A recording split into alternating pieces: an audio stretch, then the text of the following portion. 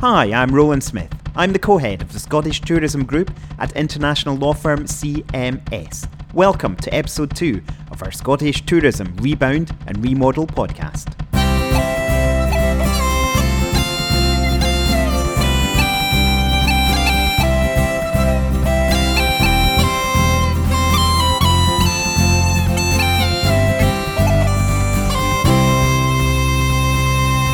Thank you for joining us. Great to have you with us.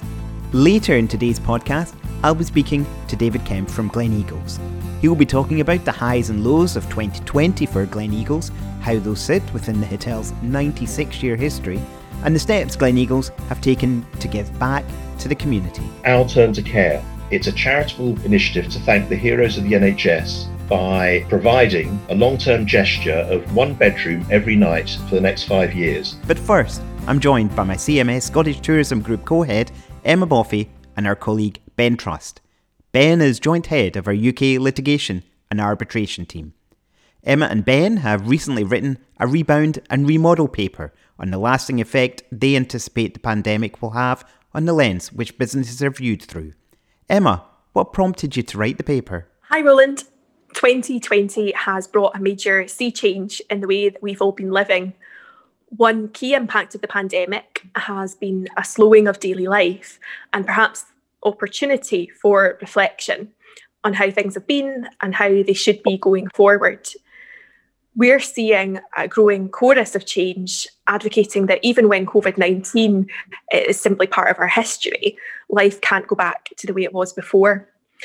I think a brewing consequence of this might be increased scrutiny of the behaviour of businesses, the senior individuals who lead them, and the choices that they make. Ben, this is something that's been brewing for many decades. Yes, thanks, Ron. It has. But what makes today's modes of scrutiny markedly different are their immediacy and their potential, therefore, for dramatic and swift change. We've all seen the impact of global online campaigns like Me Too, Black Lives Matter, and Extinction Rebellion. They show that in a digital world, scrutiny of corporate behaviour can come quickly and forcefully. And sometimes it can pose an existential crisis to an organisation and the individual that lead it. In the UK, the response to the virus has thrown a spotlight on issues that have perhaps been traditionally underrepresented, such as child poverty, access to food, and inequality. These can't just be seen as issues that are only relevant to the government of the day. Businesses are increasingly being seen as having a part to play. And whilst organisations might not think of themselves as part of the problem directly, silence or ignorance can be misinterpreted and can lead to the perception that businesses are part of the bigger problem indirectly, in my view. That's right, Ben. It's pretty clear to me, at least, that what we've seen to date is probably only the warm-up act for greater and more powerful scrutiny of corporate behaviour. In this climate, the way organisations operate and behave is going to be poured over like never before. So what does that mean for hospitality and tourism businesses in Scotland, Emma? Well, Roland, this winter inevitably is going to see a quieter season for Scottish tourism than in previous years.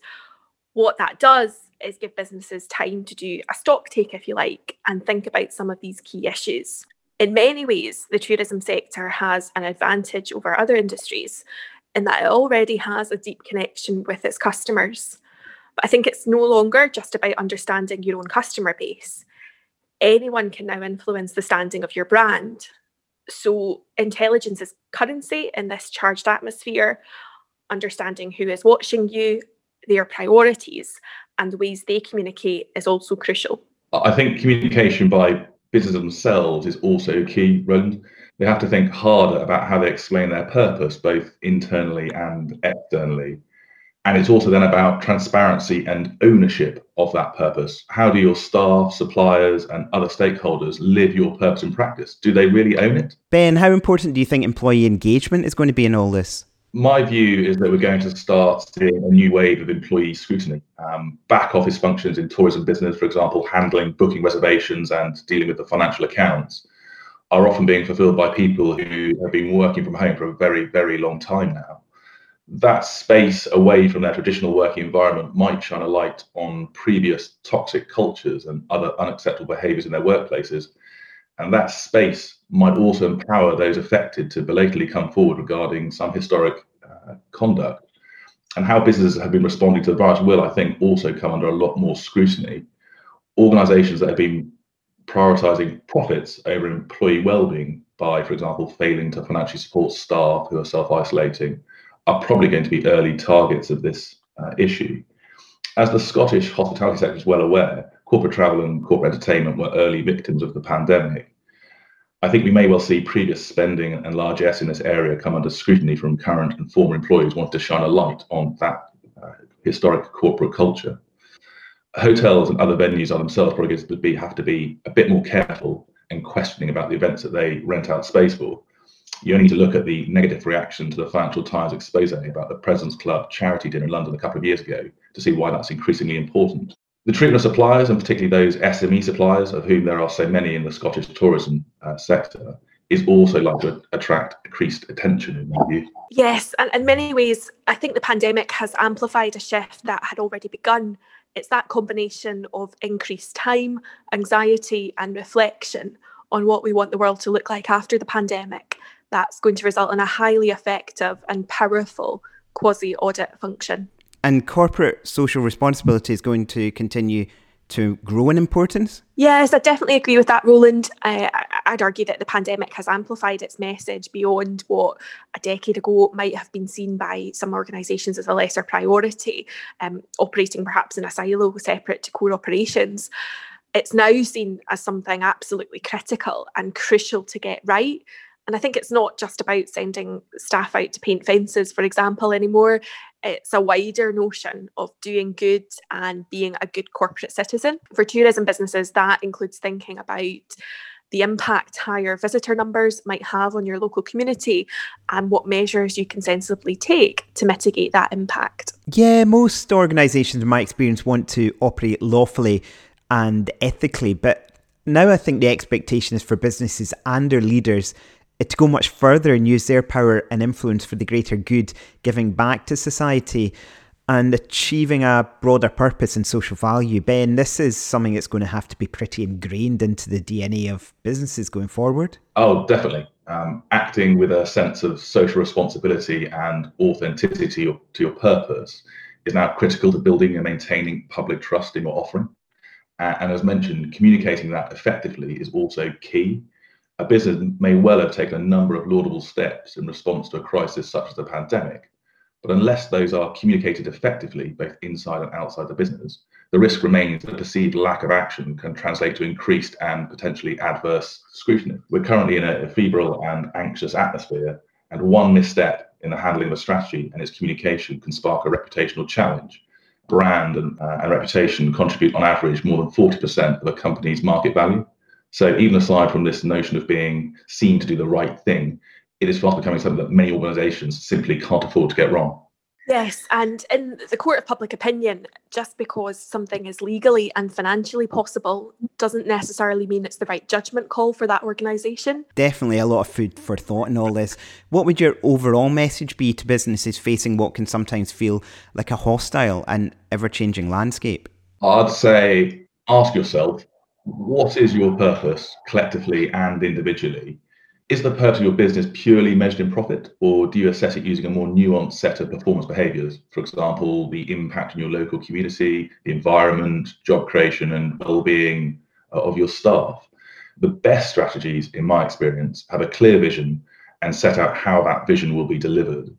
To work, I find your vision needs to permeate not just at the top of the leadership of your organisation, but throughout your ranks, including your employees, the local community, and your suppliers. Your vision also needs to take into account the impact on the environment, and your vision should also make clear that you're willing to be held to account and be scrutinised by all those various stakeholders. I think that being ready and prepared for the new waves of scrutiny on corporate and individual behaviours, that's likely to be the best form of defence. Engaging now with all your stakeholders to identify issues will ensure light is shone upon issues which might have gone long dormant. With the public's easy access to online media, matters that were previously limited to internal dialogue can now quickly spiral out into this highly charged atmosphere. They say that light is nature's disinfectant. Well, we think transparency can be its digital equivalent.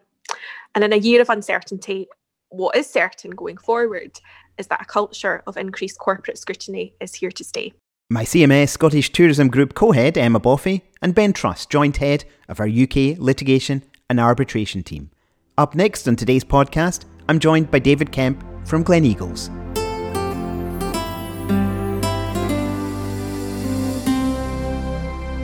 David, I think it would be fair to say you're a well-kent face in the Scottish tourism industry. Indeed, Roland. Good morning. I joined Gleneagles back in 2001. I've been FD for a while, joint managing director, and I'm just in the process now of transitioning from an exec role into a non-exec role. Certainly, we've seen many highs and lows. I joined a couple of weeks before 9/11. We then had a dip in American business, followed by recovery. We then had the Iraq War back in 2003, another dip, followed by recovery. Certainly, we know that the hospitality industry is cyclical. That was followed by the banking crisis and the debt crisis, 2008-10, another dip, another recovery. We then had the exciting opportunity of hosting the Ryder Cup in 2014. We went through an acquisition in 2015 when we were acquired by Ennismore. Again, we had the privilege of hosting the Solheim Cup in 2019. And of course, now we have another crisis that we're right in the middle of with the virus. Perhaps you could describe the Gleneagles experience to someone who hasn't been there before. We're a large hotel in Perthshire. We have 233 rooms. We have a large timeshare business by the name of Glenmore. 53 homes, which amounts to 150 beds. So getting on for 400 beds across the resort.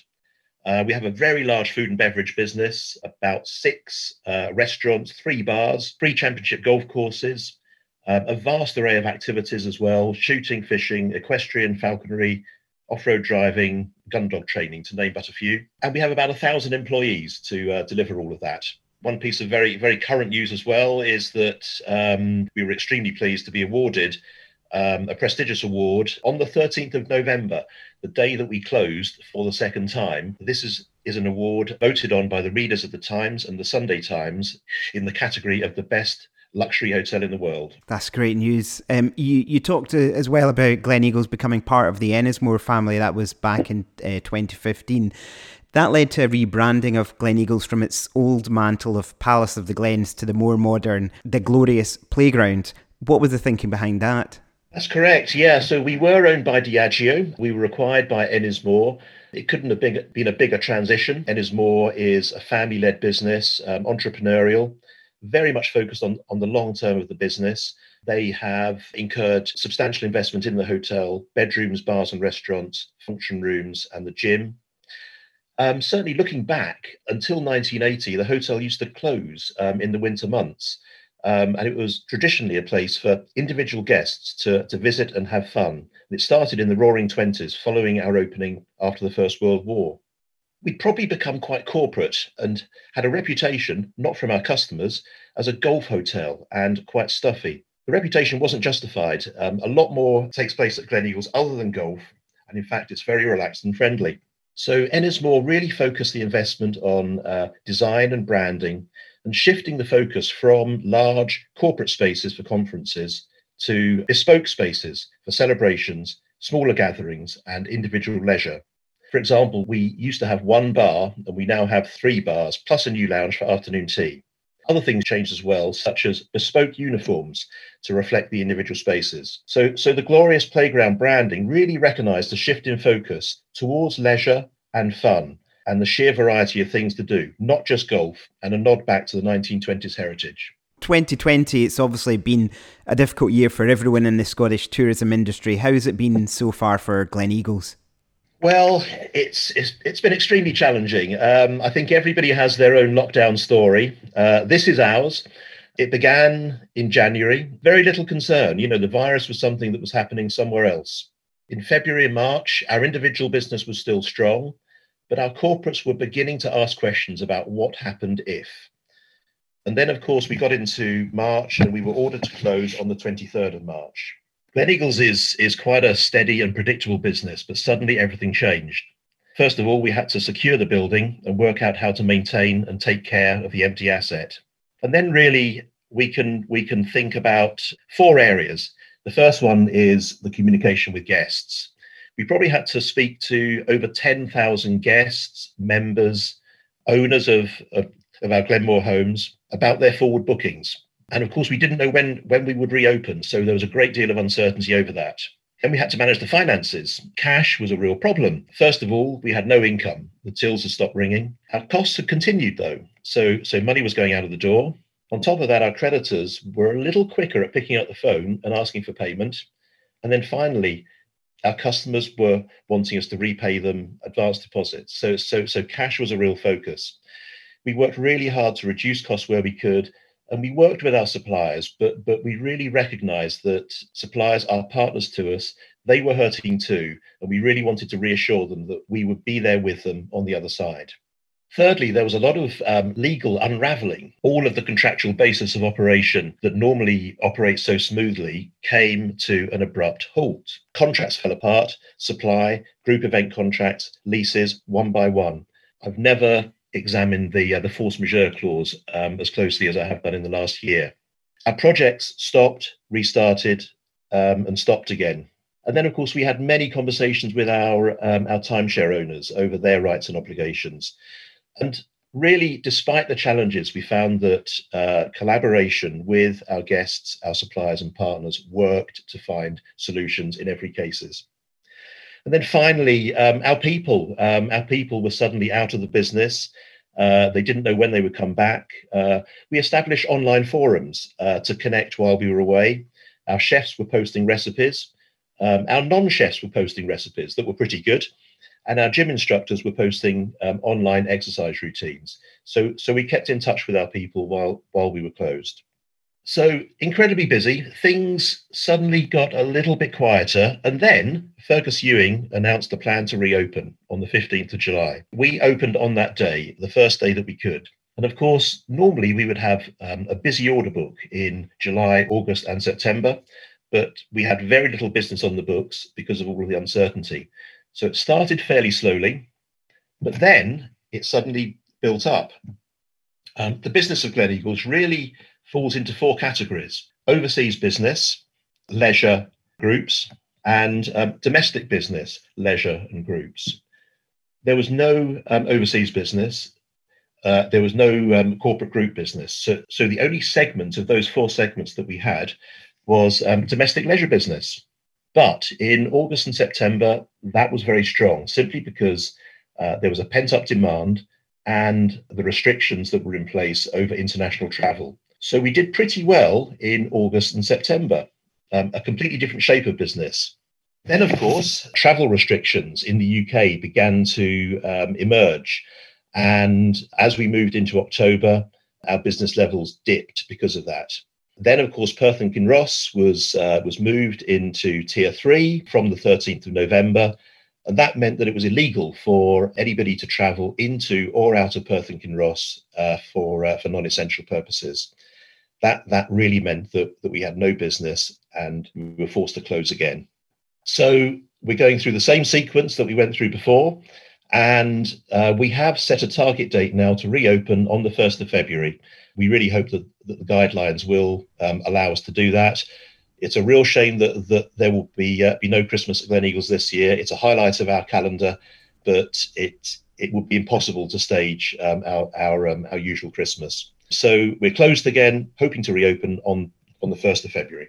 We've been talking today in the podcast about corporate social responsibility. That's something that I know is close to Gleneagles' heart. Yes, Roland, it's extremely close to our heart. I mean, we're a people business, and we feel that having a very solid CSR agenda is important to us. We tend to break it down into 3 areas. We support local causes. Currently, we're supporting Anchor House, which is a homelessness charity in Perth. And for the last 10 years, we've supported Big Tree Country, which is a charity to support woodland conservation projects in Perthshire. And Gleneagles and our guests have raised over £250,000 for that charity in the last 10 years. So that's at the local level. We also operate at the industry level. A very current example of this is the Andrew Fairley Scholarship. Andrew Fairley was a chef. He opened his restaurant at Gleneagles in the year 2000. He quickly attained 2 Michelin stars, the only restaurant in Scotland to attain that status. Andrew very sadly passed away in January 2019. Andrew was the very first Roux Scholar. Prior to him passing, he was working with the Hospitality Industry Trust, HIT, which is our industry charity, to establish a new scholarship. In 2019, Gleneagles decided to work with HIT Scotland to actually create the very first Andrew Fairley scholarship. That scholarship was funded jointly by HIT Scotland, the Scottish Government, and Gleneagles. The scholarship gives industry-wide recognition as Andrew Fairley Scholars. The scholars experience a once-in-a-lifetime opportunity, such as an opportunity to work in international kitchens, placements at the Culinary Institute of America and at Restaurant Andrew Fairley, and the chance to cook at Bute House. Last year, the inaugural scholarships were awarded to Emma Rose Milligan, age 24, from Kilmarnock, and Joseph Hart, also age 24, from Aberdeenshire. So Andrew was a really treasured part of the Gleneagles family. And in terms of our position at Gleneagles, we believe that this scholarship is a fitting and lasting tribute to Andrew's life and achievements. So that's a good example of an industry CSR initiative. And then turning to a national initiative, Our Turn to Care. We announced this initiative in July. It's a charitable initiative to thank the heroes of the NHS by providing a long-term gesture of 1 bedroom every night for the next 5 years to healthcare workers. We're extremely keen to express our appreciation to those who continue to work selflessly through the pandemic.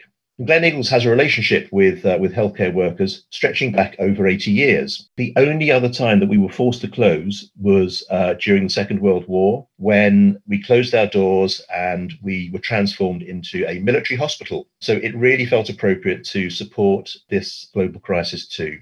The scheme will give thousands of those individuals something to look forward to, a little bit of pampering and the chance to be on the receiving end of excellent care for a change. So we're working with, again, the Hospitality Industry Trust, who are administering the scheme, and are working directly with 14 NHS health boards and partners across Scotland to distribute complimentary stays at Gleneagles. That's great. Thank you, David. This is, just to close, going to be a bit of a quieter year for Gleneagles than usual, as you were alluding to earlier. It's certainly going to be a quiet close to the year. We usually finish with a bang at the festive time. It's a huge house party at the hotel. Regrettably, that will not be happening this year. We really are hoping that we can open on the 1st of February. A lot of learnings, actually, as we look forward to 2021. Certainly, we are now providing flexibility for our bookings, and I think that'll be a thing of the future. Agility is key.